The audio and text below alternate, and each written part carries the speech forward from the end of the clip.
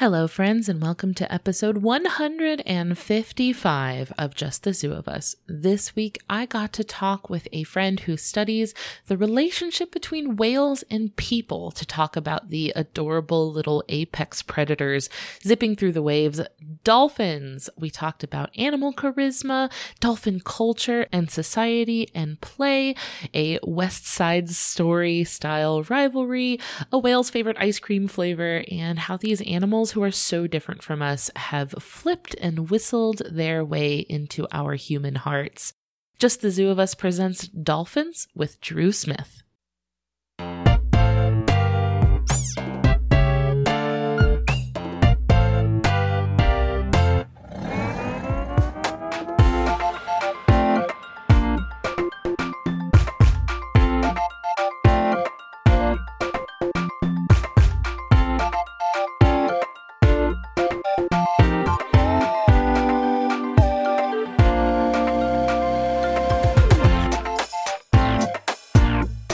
Hello, everybody. This is Ellen Weatherford. I'm here with your favorite animal review podcast, Just the Zoo of Us.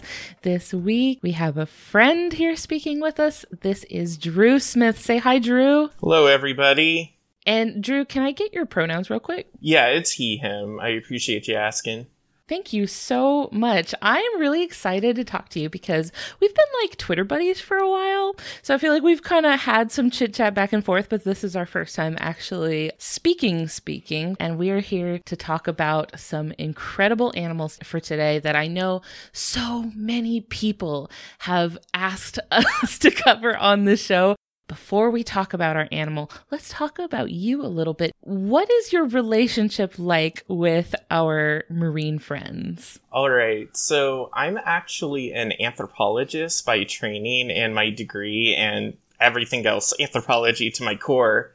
However, I study specifically the interaction that we have between humans and nature. And we have what's called charisma in the realm of conservation. And it's quite simply the idea that certain animals are more entertaining or mean more to us or whatever it may be in that sense. And it's really, really fun with my own particular research in whale watching because all of my data is literally at the surface. I'm on a boat at the surface of the ocean and you see the whales come up for breath at the surface of the ocean. Of course, it's primarily the big whales that are, the reason that people are out there. They're the reason that people want to go on these adventures. But my own particular interests are dolphins. We have several different species here in California, and I can't wait to at least kind of introduce them to you. Among other friends, there's so much to talk about them with. What was it that got you interested in whale watching? Are you like an experienced whale watcher? Like, is this something that is just like something that's been with you in your life, or is this something that you got into through doing your research?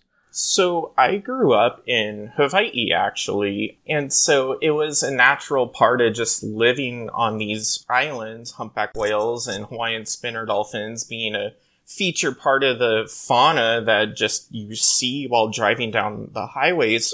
And it's so easy to just be captivated by these animals when you're a small child. And that sort of just carried throughout my whole life. I owe a lot of what I do to Dr. Gopal that used to work at the University of Hawaii. And he was an oceanography professor that my mother was taking his course. And even at my tiny little child self, he recognized that I had a passion for conservation in the ocean.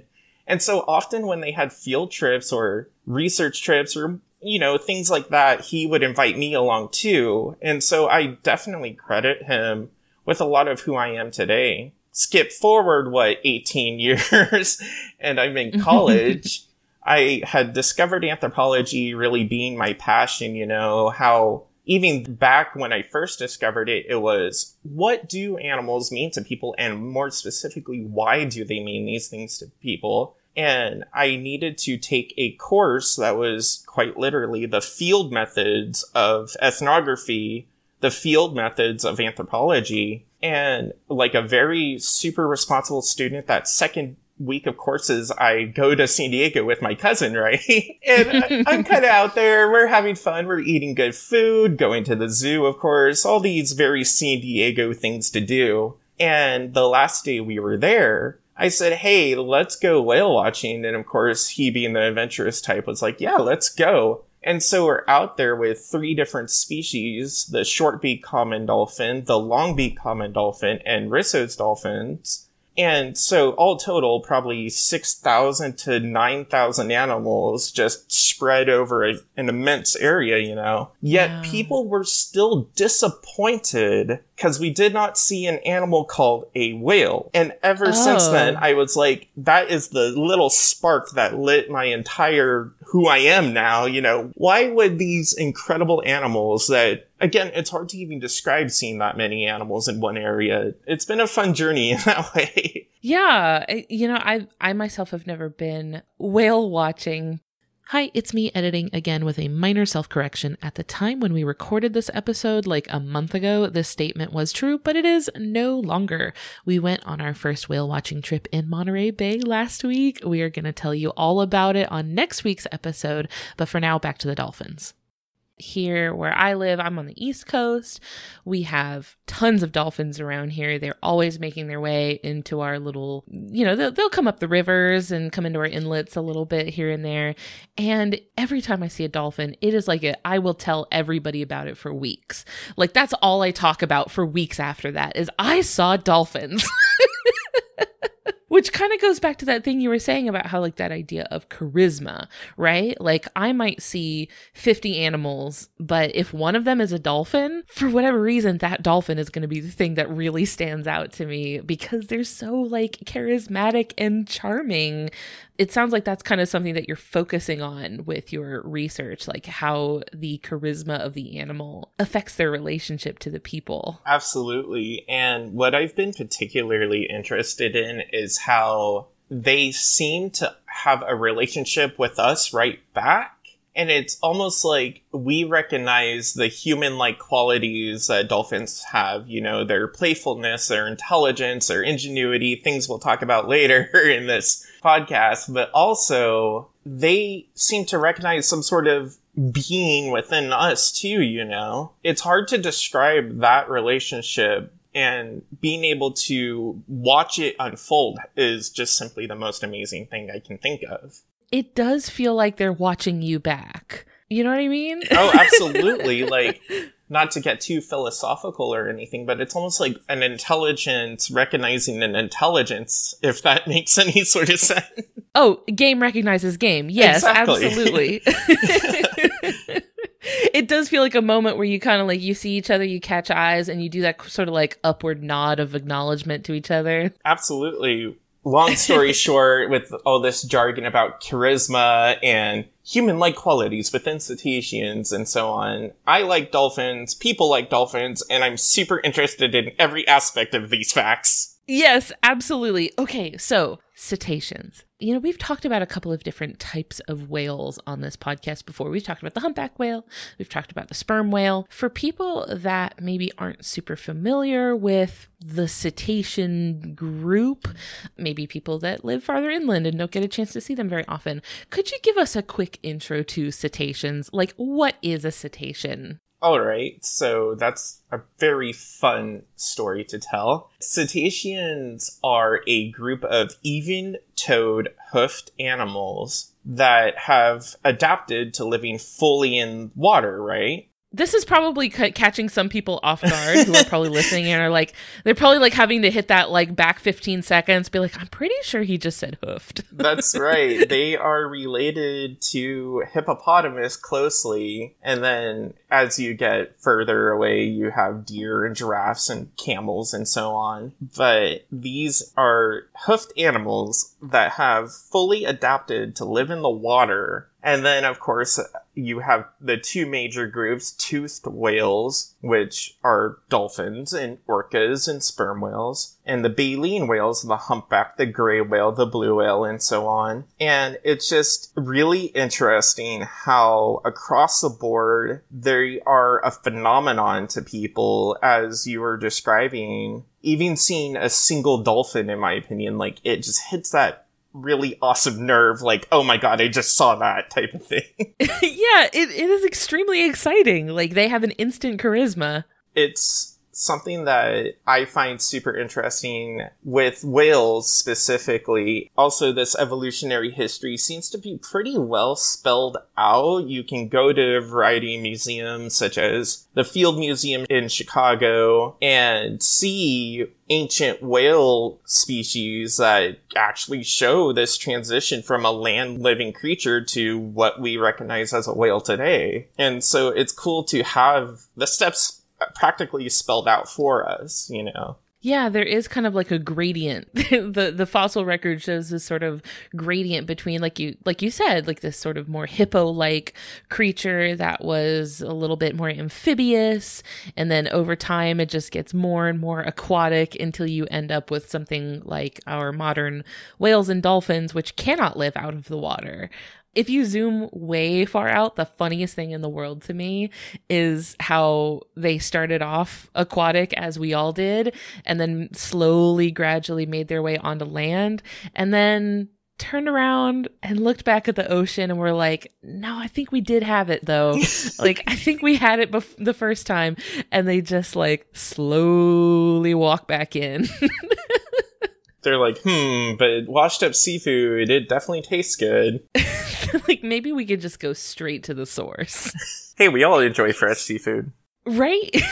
Well, I mean, I am a weirdo in that I don't like seafood at all. So it could not be me. I would not thrive as a mermaid personally. But it's interesting because they come from ungulates, which are animals with hooves, but they aren't herbivores like the other ungulates are. So, no, most are in fact carnivorous, whether they're eating krill, whether they're eating fish, whether they're eating other marine mammals. But there does seem to be an occasional, extremely incidental case where finless porpoise will eat plant matter, but it's been really hard for me to track down like the actual records of those happening, so it may all be anecdote in the end. Oh, they're like returning to their herbivorous roots, perhaps. So since we're talking about dolphins today, what sets dolphins apart from like the rest of the whale family? So dolphins are toothed whales, right? Odontocetes. And it's kind of funny, linguistically, we call things like river dolphins, of course, the Amazon river dolphin, the baigi, and so on. Those actually are not dolphins in the sense of the creatures that I study, which are the ocean dolphins or family Delphinidae. River dolphins are kind of their own group, and that's super complex, messy taxonomy. But focusing solely on the oceanic dolphins, it's super interesting how you have three main groups. Delphinidae, so familiar species like the bottlenose dolphin, for example. You have Lissodelphinae, which is the Pacific white-sided dolphin and its relatives. And then you have Globicephala, which are the pilot whales, the false killer whale, and other similar species known as blackfish. However, there are a couple unranked animals, such as orca, the Atlantic whiteside, but that's neither here nor there. Dolphin taxonomy, for everybody out there, is extremely messy, and I love every second of it. Okay, so dolphin taxonomy is maybe not as straightforward as it may appear if you're only going off of common names, right? Because, like, we have a tendency to just slap common names on things that kind of look similar, even if they might not be related in the same ways. And it's really bad for dolphins specifically, since you end up with things called killer whale. And, like, yes, they're a toothed whale, but when you think of whale, you're thinking of, like, the biggest creatures, but they're more closely related to dolphins, and so it gets really messy. Yeah, then you get into, like, what is a dolphin? But just a toothed whale, so is like... So you mentioned that out where you live in the Pacific, you have a lot of different species of dolphins that live over there. I only know on our side of the bottlenose dolphins, and I think we have striped dolphins out here too. what most people are probably thinking of when they think dolphin is probably just the bottlenose dolphin, right? Exactly. And that actually is a great segue into kind of a nerdy little side project of mine right now, is discovering what the difference between different bottlenose dolphin populations here in California mean to the whale watcher. So what's happening in California waters is essentially you have a coastal population and then a more, I would say, typical offshore. And so the inshore end up being kind of shyer animals. They might say hi, basically, but then swim off. While the offshore are like, dolphins. They're playful and they'll run right up to the boats and hang out and bow ride and all of those things that you associate with bottlenose dolphins. And so I've been in pursuit of, what do these differences mean? Oh, that's interesting. Like how they're adapting based on how close they are to, I would imagine probably not just the shore, but also like how close they are to human activity too, because the closer you are to the shore, the closer you are going to be to humans too. I would assume you're completely correct there. I know that inshore will accidentally get caught in harbors or other anthropogenic situations that can be problematic, but also not at all, because they're just adapting to the new environments they find themselves in, type of thing, I find it really interesting with my own experiences with these bottlenose populations and the differences between them. To me, they look really different. I doubt to the casual whale watcher, if you will, they would come off different. But from what I can see, the inshore look like they're lighter in coloration, while the offshore are that deep blue-gray color and just incredible to see when they leap out of the water. Offshore are also larger. And so it's really interesting to see all these differences at play. Oh. We were talking about messy taxonomy. In bottlenose dolphins, there may actually be 2 different species going on in California waters. Whoa. Big news. Big news, yeah. Wake up, babe. New dolphin just dropped. Because these dolphins not only differ in habitat preference, but there are actually genetic differences, and even down to the parasites that they have are different. Oh my gosh. I hadn't thought about that. It's really remarkable to me, the level of difference and boundary that these animals actually have between one another. And I mean, ultimately it makes sense. Sure, you can have one population that doesn't really talk to the other because it likes to do something completely different, Right. Yeah. They've got their own turf. Exactly. Well, since we're talking about, the ways that these dolphins who are even so closely related to each other that they're still, within the same species, but you'll still see that little bit of variation within the species based on where they live and they're adapting to their local area and things like that. Let's talk about effectiveness for dolphins. If this is your first time ever listening to our podcast, what we do is we review animals by rating them out of 10 in the categories of effectiveness, ingenuity, and aesthetics. So the first category, effectiveness, refers to their physical adaptations. So these are the things that the animal's body has adapted in ways to physically, thrive in their environment. We mentioned that these are, carnivorous animals, so ways that they are catching their prey, ways that they're avoiding becoming prey themselves using things that are built into their body. Out of 10, what would you give dolphins for effectiveness? I mean, again, I definitely carry a bias, but I have to give dolphins a natural 10 out of 10 here. For sure. I think you're totally allowed to have a bias here. I mean, you're talking about species that can exist literally in every ocean. For example, you brought up striped dolphins earlier. They are literally everywhere. Bottlenose dolphins, but long story short, they can exist over massive, massive ranges. And I personally find it super interesting how in different species you have different levels of adaptation to different places. I'm sure we've all seen the footage from Blue Planet, and I want to say Life, maybe? But all of the dolphins adapted to really shallow waters where they're actually beaching themselves to catch fish and so on. Or kicking up the mud to herd the mullet and different things like that. Oh, yeah, you get that choice drone footage. It's just gorgeous, where they got the swirling water. And yes, I know exactly what you're talking about. I believe I was watching that earlier today.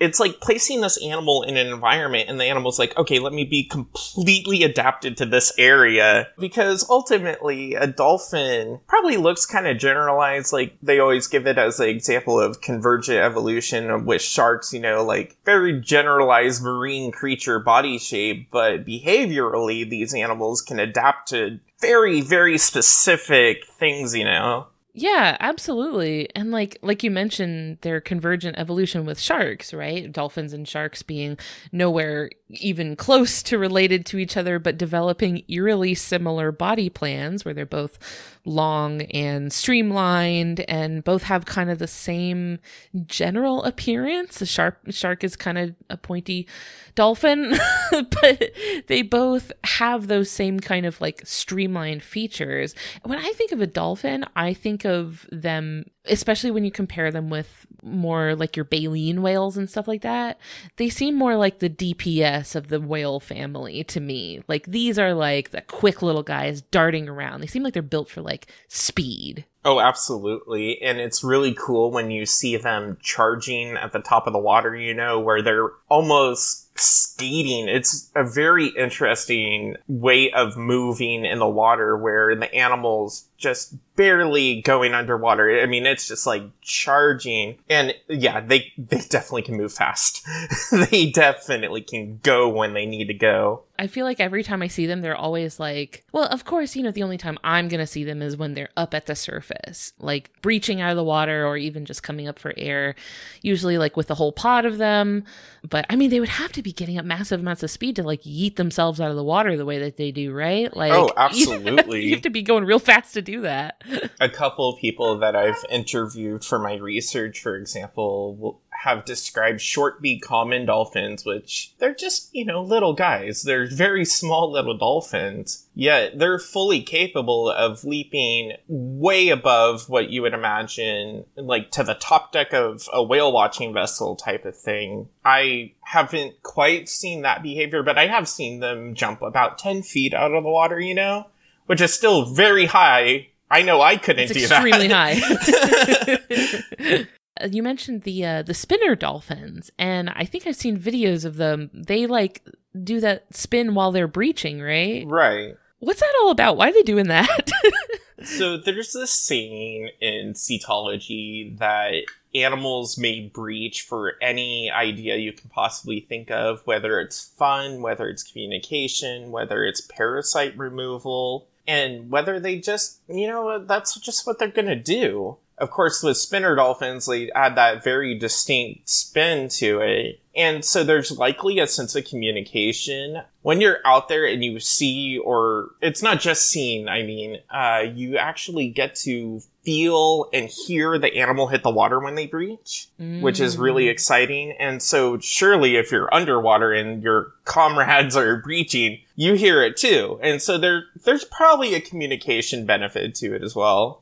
That makes sense, because they do tend to communicate with each other with auditory cues, right? Like they communicate like vocally with each other. So I guess it makes sense that they would also then try to use the sound of smacking against the water to communicate too, if that's already the sort of sense that they're using. Oh, absolutely, especially given that dolphins don't only use breaching to splash, they'll tail slap and use their pectoral fins to slap the surface of the water. And I assume these all mean different things. I don't speak dolphin yet, so who knows exactly what they're trying to convey in these messages. I'm just waiting for the dolphin Duolingo course to drop. Right? And then that little owl can cyberbully me into taking my dolphin lessons every day.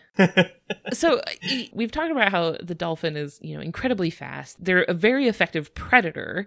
I think largely that like combination of speed and intelligence that really gives them an edge over their prey. We'll get into intelligence here shortly, but I did want to ask before we move out of effectiveness, I wanted to ask, does the dolphin have predators that they need to worry about? Like, what does a dolphin have to be scared of? It's really, really funny you asked that, because there was one time I was in Monterey Bay, right? And we were out there, I think we were about 10 miles out, very placid waters, just going along, enjoying a nice sunny day, watching humpbacks all around us. Living the dream. Living the absolute dream. When suddenly we saw a pod of Risso's dolphins doing that charging behavior that I was describing. And, you know, a Risso's dolphin is the largest animal we actually call dolphin. And so what on earth is making a Risso's dolphin scared is really exciting. And it turned out to be a pod of killer whales that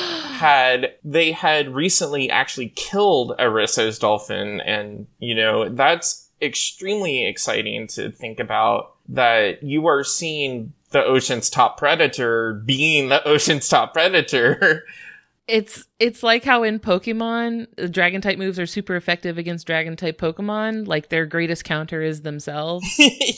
And it's really funny. I was actually talking to a friend earlier about this. Killer whales are not the only dolphins to prey on dolphins. You also have false killer whales and their close relatives, the pygmy killer whale and the melon-headed whale. All four of those will absolutely prey on other dolphin species. Melon-headed whale seems like a rude name. It is a really weird one. The name that I like to use for them is the Electra dolphin, because they're named from their kind of like erratic, fun, energetic behavior. And that's actually their scientific name too. So it's like a double win there. It sounds way nicer than melon-headed dolphin. Well, the thing about it is all dolphins have melons. So is it really all that descriptive? It's not even descriptive. They're just being unnecessarily rude.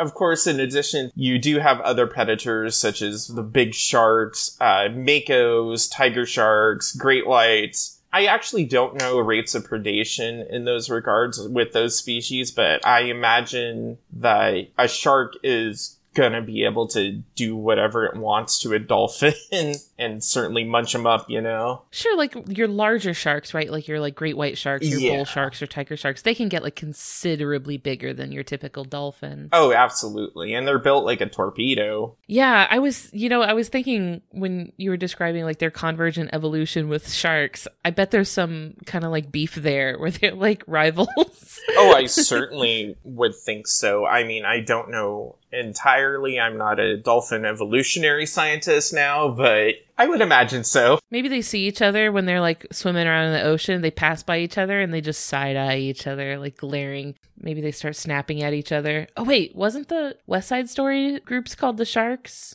I could not tell you. But I'm pretty sure one of the groups in West Side Story was called the Sharks. So I think the other one should have been the Dolphins. And then you could have had some real-life marine predator beef representation. I love that. That's really funny. Hey there, we're going to take a quick break to hear from a couple of other shows on the Maximum Fun Network. When we get back, we are going to talk ingenuity and aesthetics for dolphins, so stick around. Hey, it's John Moe, host of Depression Mode, a podcast about people's mental health journeys. Guess who we got? Guess who? It's Jamie Lee Curtis. I look at life now as the game of Guess Who, which is simply the process of elimination. I know what I don't like. That's how I found out who I am. Jamie Lee Curtis on addiction, show business, and fooling people. All on Depression Mode from Maximum Fun, wherever you get your podcasts.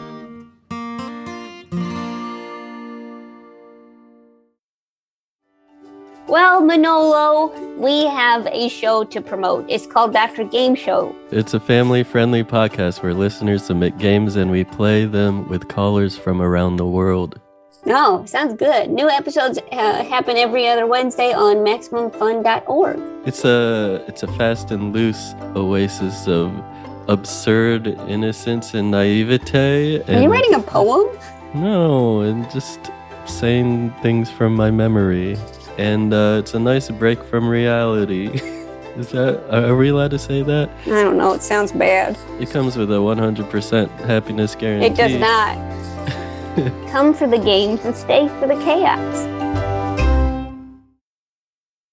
I feel like for dolphins, the thing that a lot of people associate with them and the area of their life that I feel like they really shine in is their ingenuity, which is the second category that we rate animals on this podcast. And for us, ingenuity means behavioral adaptations. So things that the animal is doing to like solve problems that they face or compete with other animals, leverage their relationships with other animals in their environment. So for ingenuity, what do you give dolphins out of 10? I feel like if I didn't give them a 10, that would be blasphemous.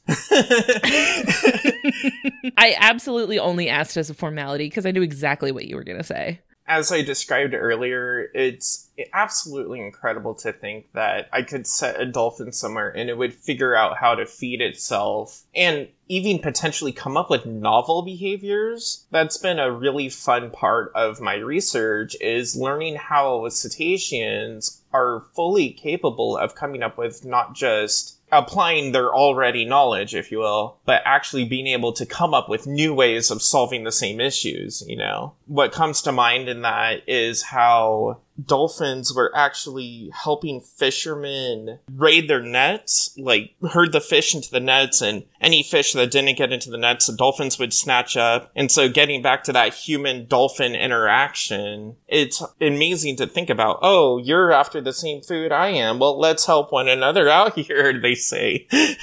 Right. Yeah. I know what you're talking about. Like, because I feel like I've probably seen the same thing that you have. Like, the dolphins are using their, agility and their dexterity in the water to manipulate the fish, but they're also taking advantage of the humans' technology so that they're kind of benefiting from both, which is really fascinating that they are able to recognize what the humans have that they lack, which is nets and hands, and still use them to their advantage. It's really interesting. Hello, it's me again. The cooperative relationship between fishermen and dolphins that Drew was referencing here is a fishing technique used in Laguna, Brazil, where a group of local dolphins have passed on this behavior of herding mullet for the fishermen down through their generations with social learning, just like the people have.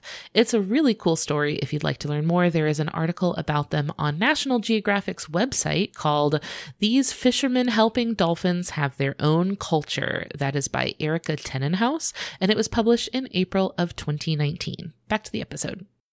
And you mentioned novel behaviors too.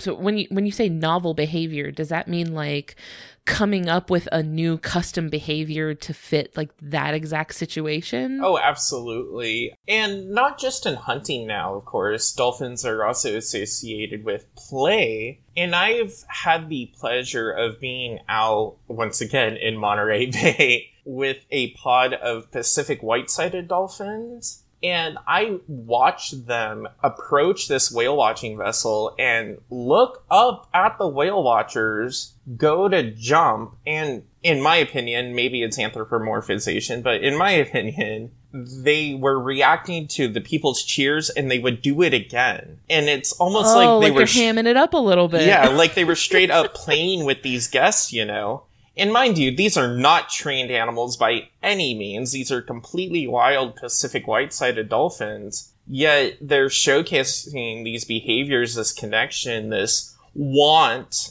And have whale watching boats always been on their environment? Certainly not. Right. And of course, we've all seen the footage of dolphins playing with kelp and various other objects within their environment. And so to imagine the dolphin creating new experiences in their lives that are not just functional, not just, oh, I can do this in this way and I can suddenly exploit this new food source. It's also, oh, I can do this thing and this is really fun. It's like they're not just surviving, they're living. Exactly. And again, I apologize if that's coming off as anthropomorphization, but I've watched this happen, It's a little uncanny in some ways. It's like, oh, there's so much intelligence here that I can barely comprehend, It definitely does strike you that way. And it's interesting because I can't really think of what it is about the dolphin that is like registering because they don't have the same facial structure as humans. They don't have the same, because like we read a lot of each other's expressions in our like eyebrows or facial expression, and dolphins don't have any of that stuff, and they don't even have the same body language as us, but there's just something that you're able to recognize that is going on with them, and I have no idea what it is. Yeah, it's really hard to describe, and I apologize. I know I keep saying that, but I've seen these wild Pacific whitesides doing these behaviors, and then you're able to go to Shedd Aquarium in Chicago and see Pacific white-sided dolphins there, and they do the same behaviors. I think that's the most extraordinary part about it, and you say that to people, and you can watch them be like, wait, what? They do this in the wild? I'm like, they 100% do that in the wild. I've seen, I don't remember what aquarium it was in, but I saw dolphins blowing bubbles, like for themselves to play in. Like they would go down to the bottom and blow a little ring of bubbles and then let it float up a little bit and then like swim through the bubbles. Oh, yeah. It's just so charming. Play is a really fun thing to delve into because, for example, Risso's dolphins, they will kind of live in different groups depending on age and gender. And so you end up with the moms and the small babies in like a nursery pod, and then you have the younger males, the boisterous teenagers, and the girls are trying to impress in a separate area. And it's fun watching them because, without trying to anthropomorphize them once more, it's almost like they're trying to show off. They're jumping out of the water and they're biting one another and they're doing all these like very active, entertaining things. That's the best part about it. It's so fun to watch them do this. Because they're just out there living their lives as these wild animals, yet there is this human-like quality to them, like as an inherent fact, There's a few really spectacular episodes of Radiolab that talk about like dolphin vocal communication and the way that like varies not just between pods, but like between individuals that will have like certain clicks and whistles that mean specific things that they like will communicate to each other. Oh yeah, I've even heard and read that they potentially have names for one another, or identifying clicks and whistles if we must be technical, but names. Sure. That has a lot of implications in my opinion, that what if they have names for us? Oh, it's those guys. Like, what do they call us? Which goes back into that feeling of them watching us back. Exactly. They're doing the same thing. It's wild. Yeah, like that introduces this idea of like, do they have a sense of identity? And then it gets way too philosophical, way too fast. But right. But they force you to like have those sorts of like very introspective and existential thoughts because of how they're so foreign to us, but also we can see a lot of ourselves in them. You had mentioned that like they live in these groups together, and are all dolphins social, or is it just like certain ones? Oh, certainly not. What's really interesting is among the most familiar dolphins, of course, is the bottlenose. And you end up where they too live in kind of separate groups where you'll have the females and their young, and then you'll have like younger males in kind of like bachelor groups. And sometimes in some populations, because nothing in biology is always the same, of course, where the adult male bottlenose dolphins are in fact solitary and just kind of drift in between groups doing what they need to do, whatever it may be. And it's really interesting to me to think of animals in that way, because normally, as you just said, we think of dolphins as immediately a social animal, and that isn't necessarily true 150% of the time. And of course, there are species that like live in smaller pod numbers or different things like that. When you mentioned that, some of them will live as solitary adult males, that made me think of something that a lot of people do associate with dolphins that I think does definitely fall within the behavioral category, that they can be a little bit rude. I have heard a lot of reports of dolphins being kind of like the playground bully of the ocean. They do some rude stuff sometimes. I definitely have heard that too. I have had the pleasure of working with a variety of cetologists in the San Francisco Bay Area, for example. And dolphins are not really a feature part of the San Francisco Bay, but they do occasionally come by. And whenever they do, the poor porpoises there get bullied. Aww. Whether the dolphins actually physically harm them or just chase them, harass them, whatever it may be, it's really interesting how they definitely have contention there, if that makes sense. And one thing that I frankly do not understand is what the difference between I am a bottlenose dolphin and you're a spotted dolphin, therefore I must beat you up. But at the same time, there are absolutely mixed species pods recorded throughout the world, as in you may have thousands of individuals of several different species together in this giant group. And I wish I could really delve into their psyche of what the difference is there, if that makes sense. Yeah.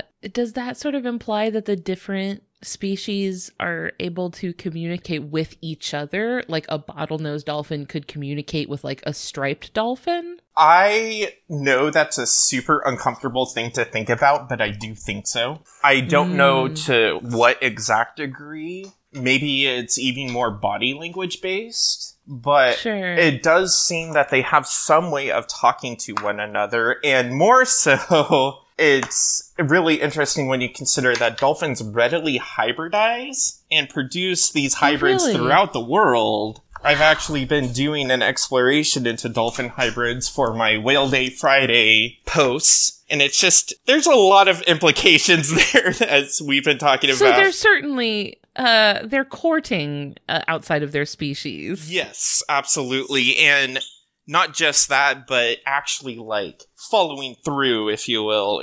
I would love to know exactly how that occurs, but I mean, maybe that'll be a forever question. It's just a matter of time, I suppose. Because then you have to wonder, like, do they know that they're hybridizing? Like, do they know that it's a different species? Do they just think it's another one of them? I guess that probably raises more questions than it answers. Absolutely. And a friend and I were talking about that, and the study of whales is one that's full of this exact type of situation where it's just question after question. It's questions all the way down, you know? Yeah, I guess that's one of those things that's like, on the one hand, you're never really going to reach satisfaction, but on the other hand, there's also always gonna be more to learn. Yep. So you're never gonna be bored.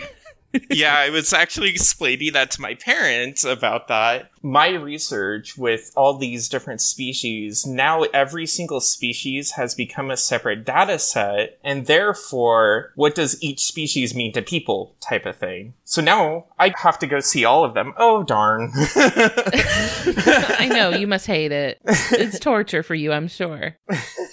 You know, we talked about their system of like using clicks and whistles to communicate with each other, but I don't think we've touched on yet that the fact that that is not the only function of their vocalizations, and that like those vocalizations are also kind of their eyes. That's right. So all toothed whales have an organ called the melon, and the melon is what allows them to utilize echolocation, or finding food within their environment using sound. That's really interesting to think about and really interesting to study. As far as I remember, so a cetacean, a whale or dolphin, is seen in 3D then. If you're using sound, you're seeing in 3D. And so there's actually a difference between how a dolphin perceives the environment and how you might be underwater with a mask on and just see things, you know? Yeah, because they're kind of getting like dimension as well as imagery. Exactly. And it's really interesting being able to discern between 2D and 3D objects. I recall a study where they were looking at the difference between a California sea lion, which another very, very intelligent animal, and a bottlenose dolphin on how they interact with their world differently. And the sea lion could discern between a square, a circle, and a triangle, while the bottlenose dolphin actually had trouble because it wasn't a 3D shape. And so it wasn't really seeing it the same way. Oh, that's interesting. Like it needed that dimension. Yeah. In order to like understand the object. Exactly. Yeah. Oh, that's really interesting. You mentioned that they,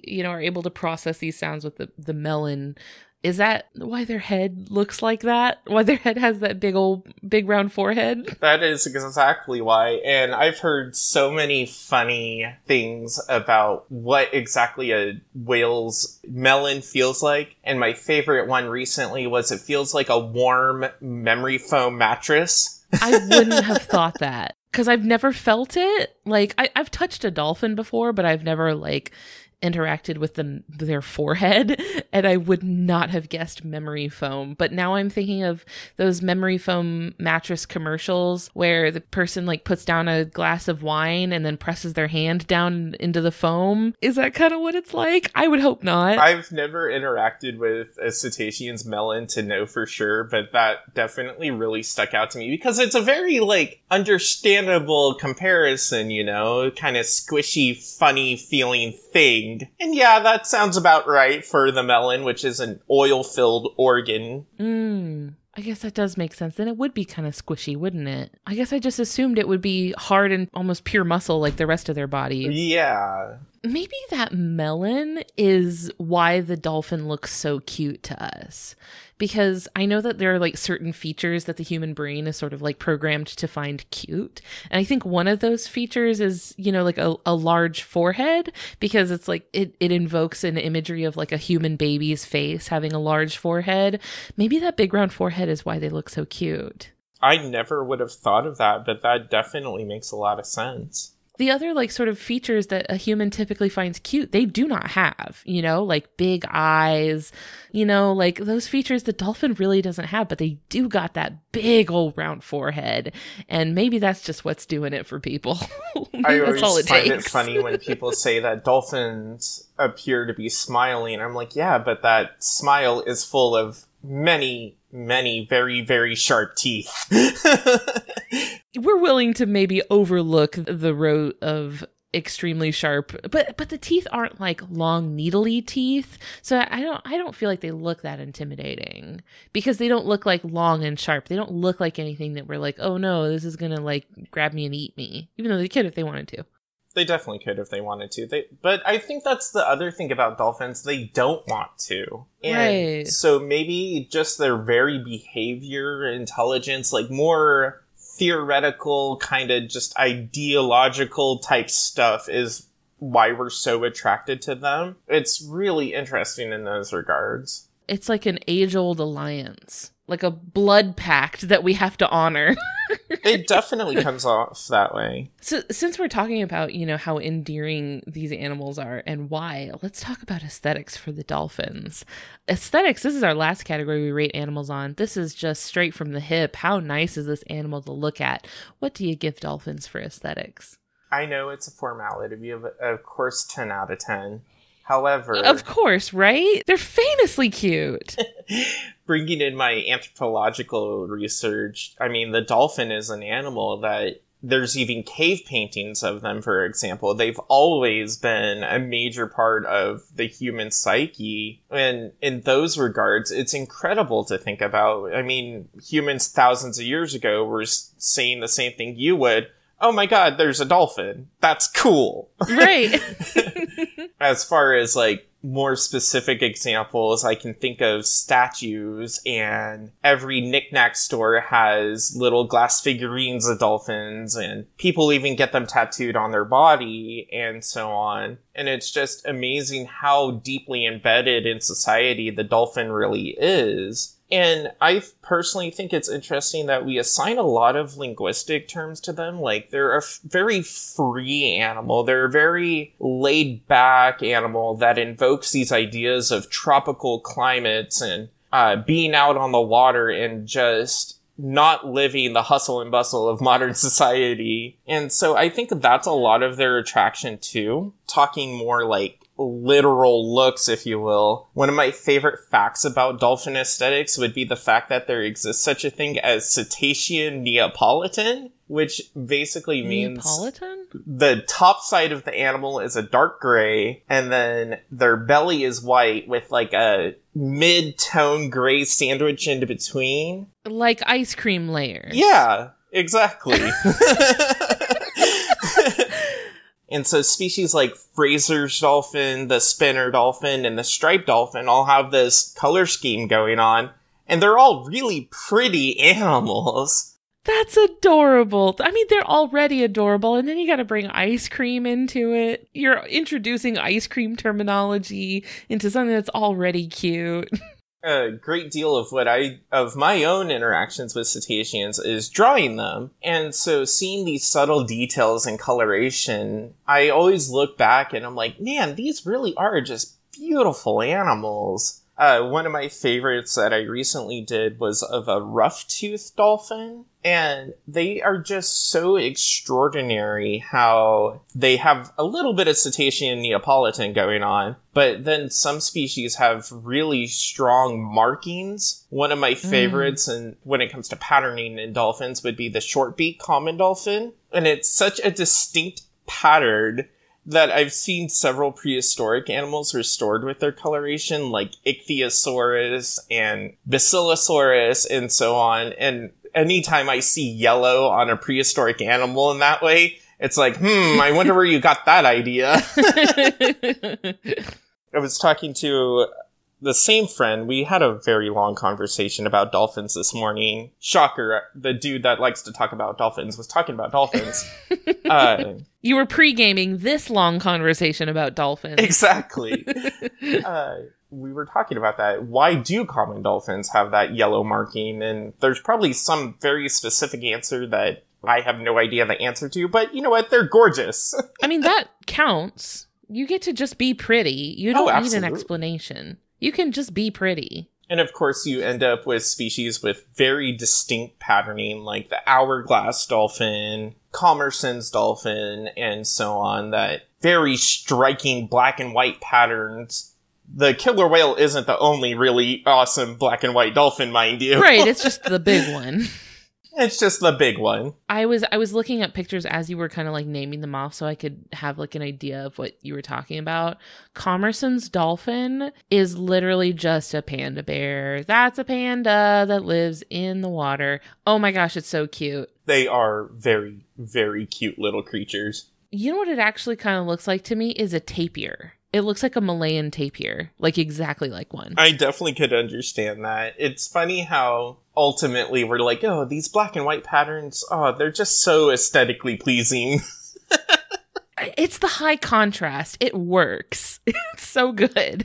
And of course, in the water, high contrast is another adaptation. We're talking adaptation a lot here, where you have when the sun is beating down, if your top side is dark, people can't look down and see you. But if your underside is white and they look up, it's harder to see you too. And I find that amazing that it's just so cetacean Neapolitan. Yeah, it's pretty, but it also serves a function. Yeah, you wouldn't think that there would be a lot of opportunities to camouflage in the ocean, but, you know, they've got sort of 360 degrees of camouflage, I guess, because they're camouflaged based on what angle you're looking at them from. It's very cool. Yeah, I cannot explain to you how much I just love these animals. And it's funny with dolphins, there's so much more to know. I know I don't know things, and that's exciting. It is. It gives you this sense of wonder and like what else is out there. And it just gives you this sort of motivation to learn more because there's still mysteries out there that we don't know. Like, what are you hiding from us? Exactly. And I think it's funny too with my specific research. I now get to tell people why they feel this way about dolphins. And they're like, wait, what? You have a good point there.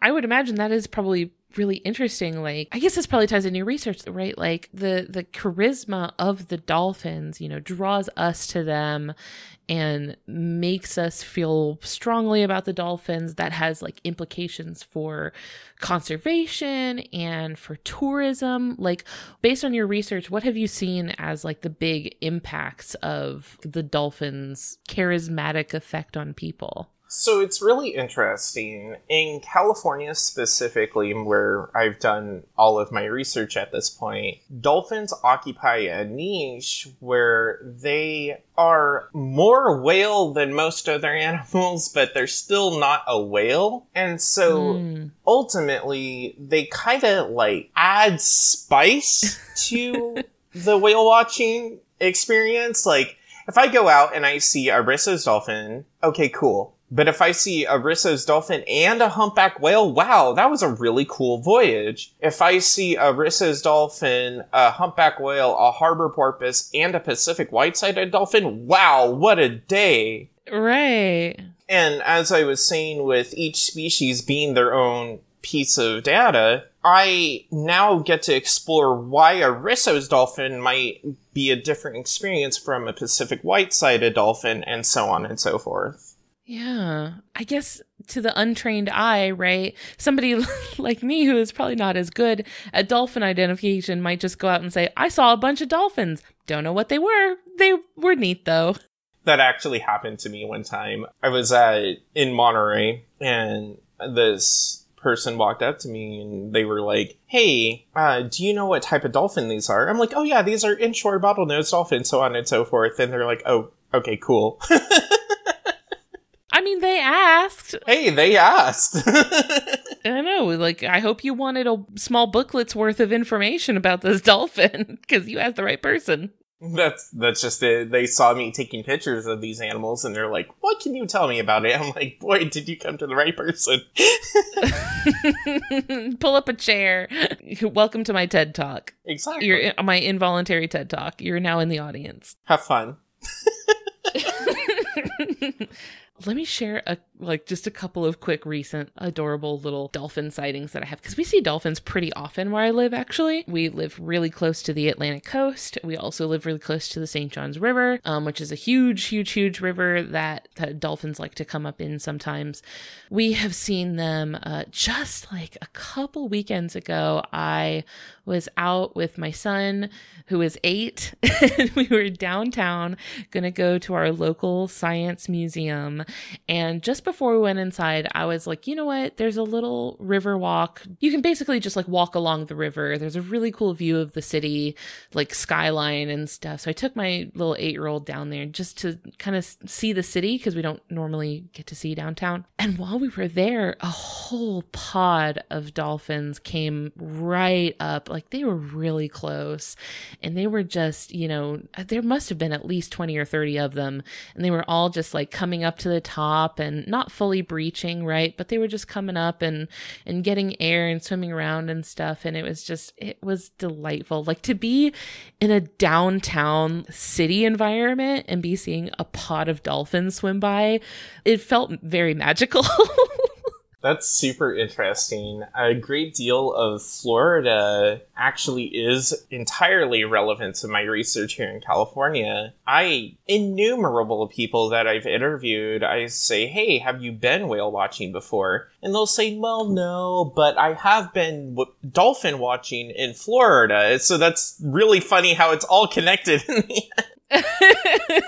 Yeah, and it's so funny because I can't say that I've ever gone out specifically to find dolphins, but I just keep coming across them. Like, I just keep kind of happening upon them. Like, a couple weeks ago, we were in Tampa visiting my family, and we went out onto the St. Petersburg Pier.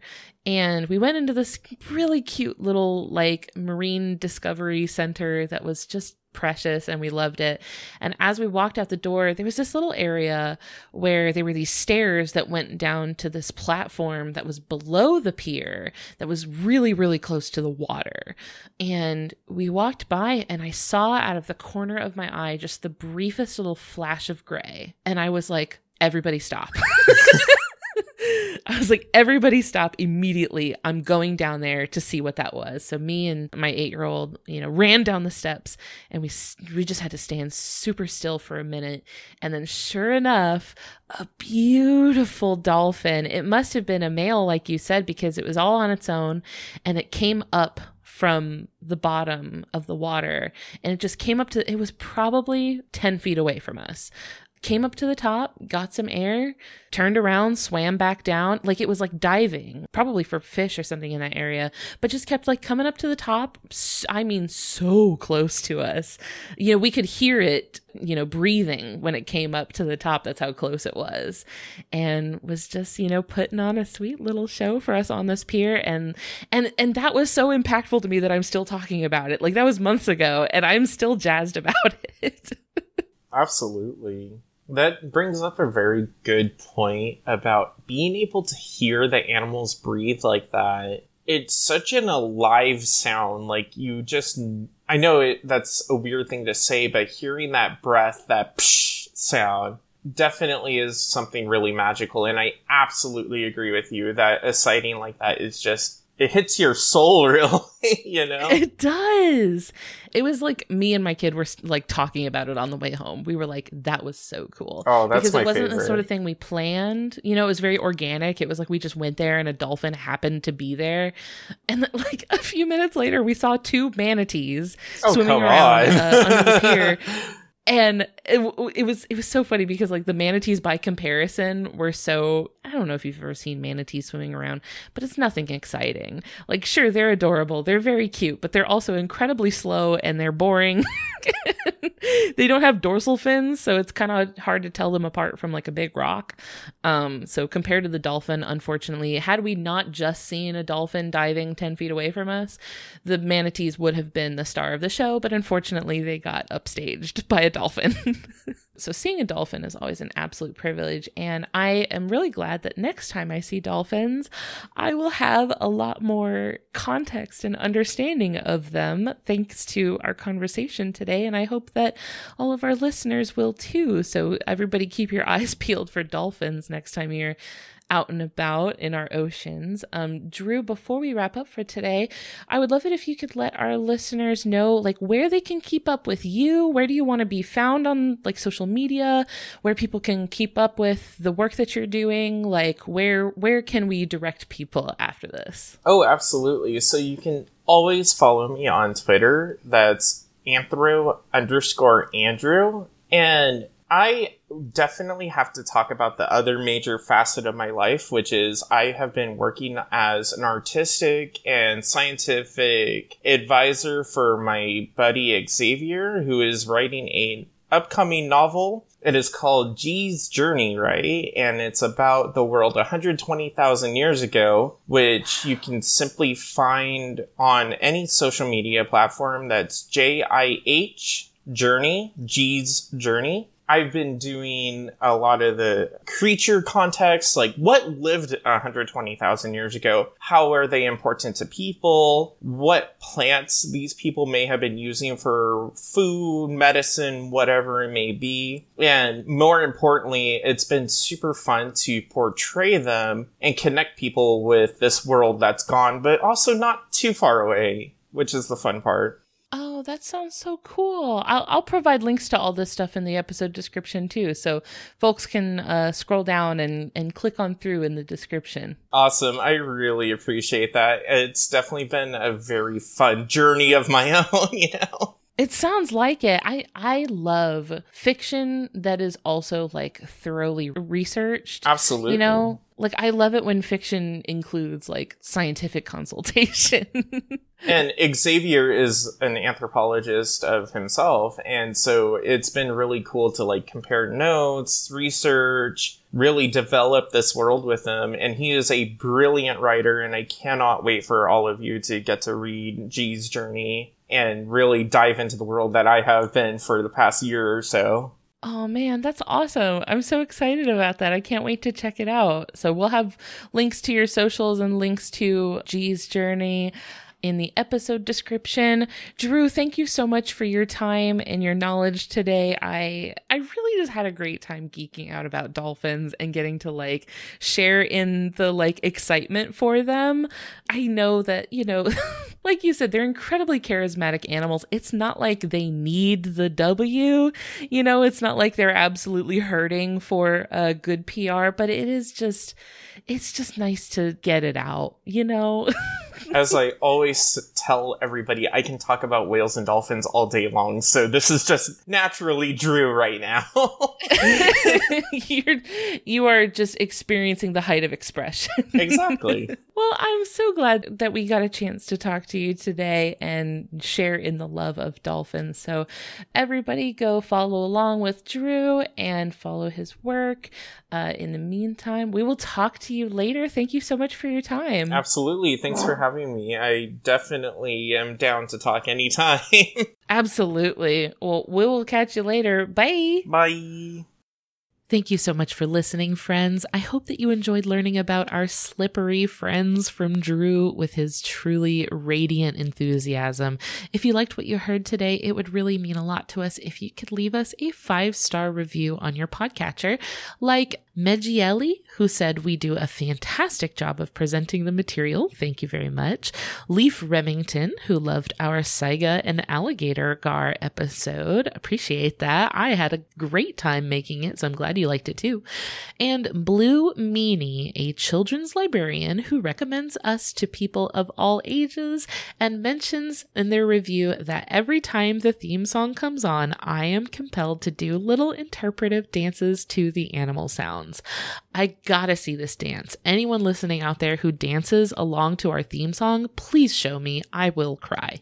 We are on Facebook, Twitter, Instagram. We even have a Discord server that is so much fun. Everyone in there is so nice and fun to talk to. Highly recommend it. I also stream video games on Twitch. Links to all of that will be in the episode description below. You can send me an email at ellen@justthezooofus.com if you have a really cool animal that you'd like to hear about on the show. Thank you to Maximum Fun for having us on the network alongside your other fantastic shows like the ones that you heard promos for earlier. You can check them out and learn more about the network at MaximumFun.org. While you're there, I'd love it if you considered signing up for a membership to the network to support us along with the rest of the shows and keep us going. Folks who sign up for Maximum Fun memberships keep this show operating and thriving. So thank you so much for your support. Finally, we'd like to thank Louis Zong for our incredible theme music. That is all for today. See you next week. Thanks. Bye.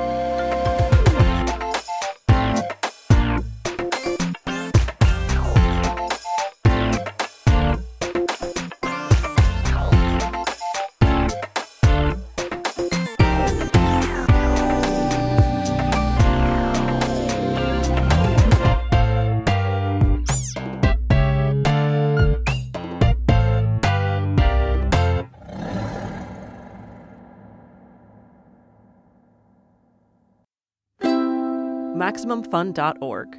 Comedy and culture. Artist owned. Audience supported.